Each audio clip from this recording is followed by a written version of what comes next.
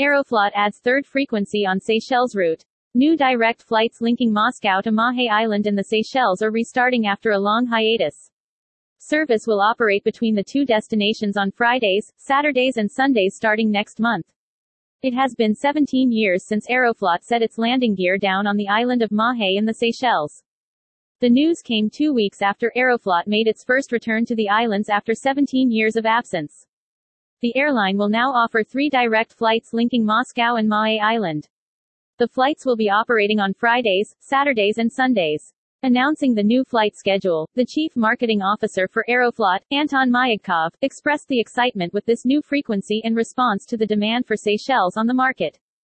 We're excited to add another flight to this holiday destination. We offer a great flying experience whilst Seychelles is a strong option for all segments, whether a family, couple or group of friends, he said.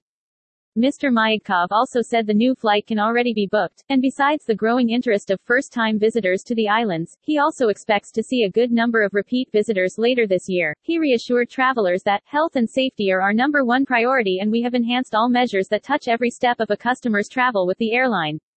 Speaking from the Seychelles Tourism Board's headquarters on Mahé, Chief Executive Sharon Francis said this was great news for the destination. Since the launch of services from Moscow, we have seen steady upkeep of passenger traffic on the route.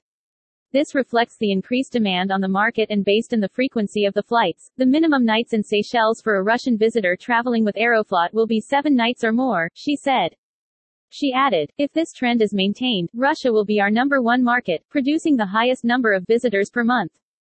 More news about Seychelles. #rebuilding travel.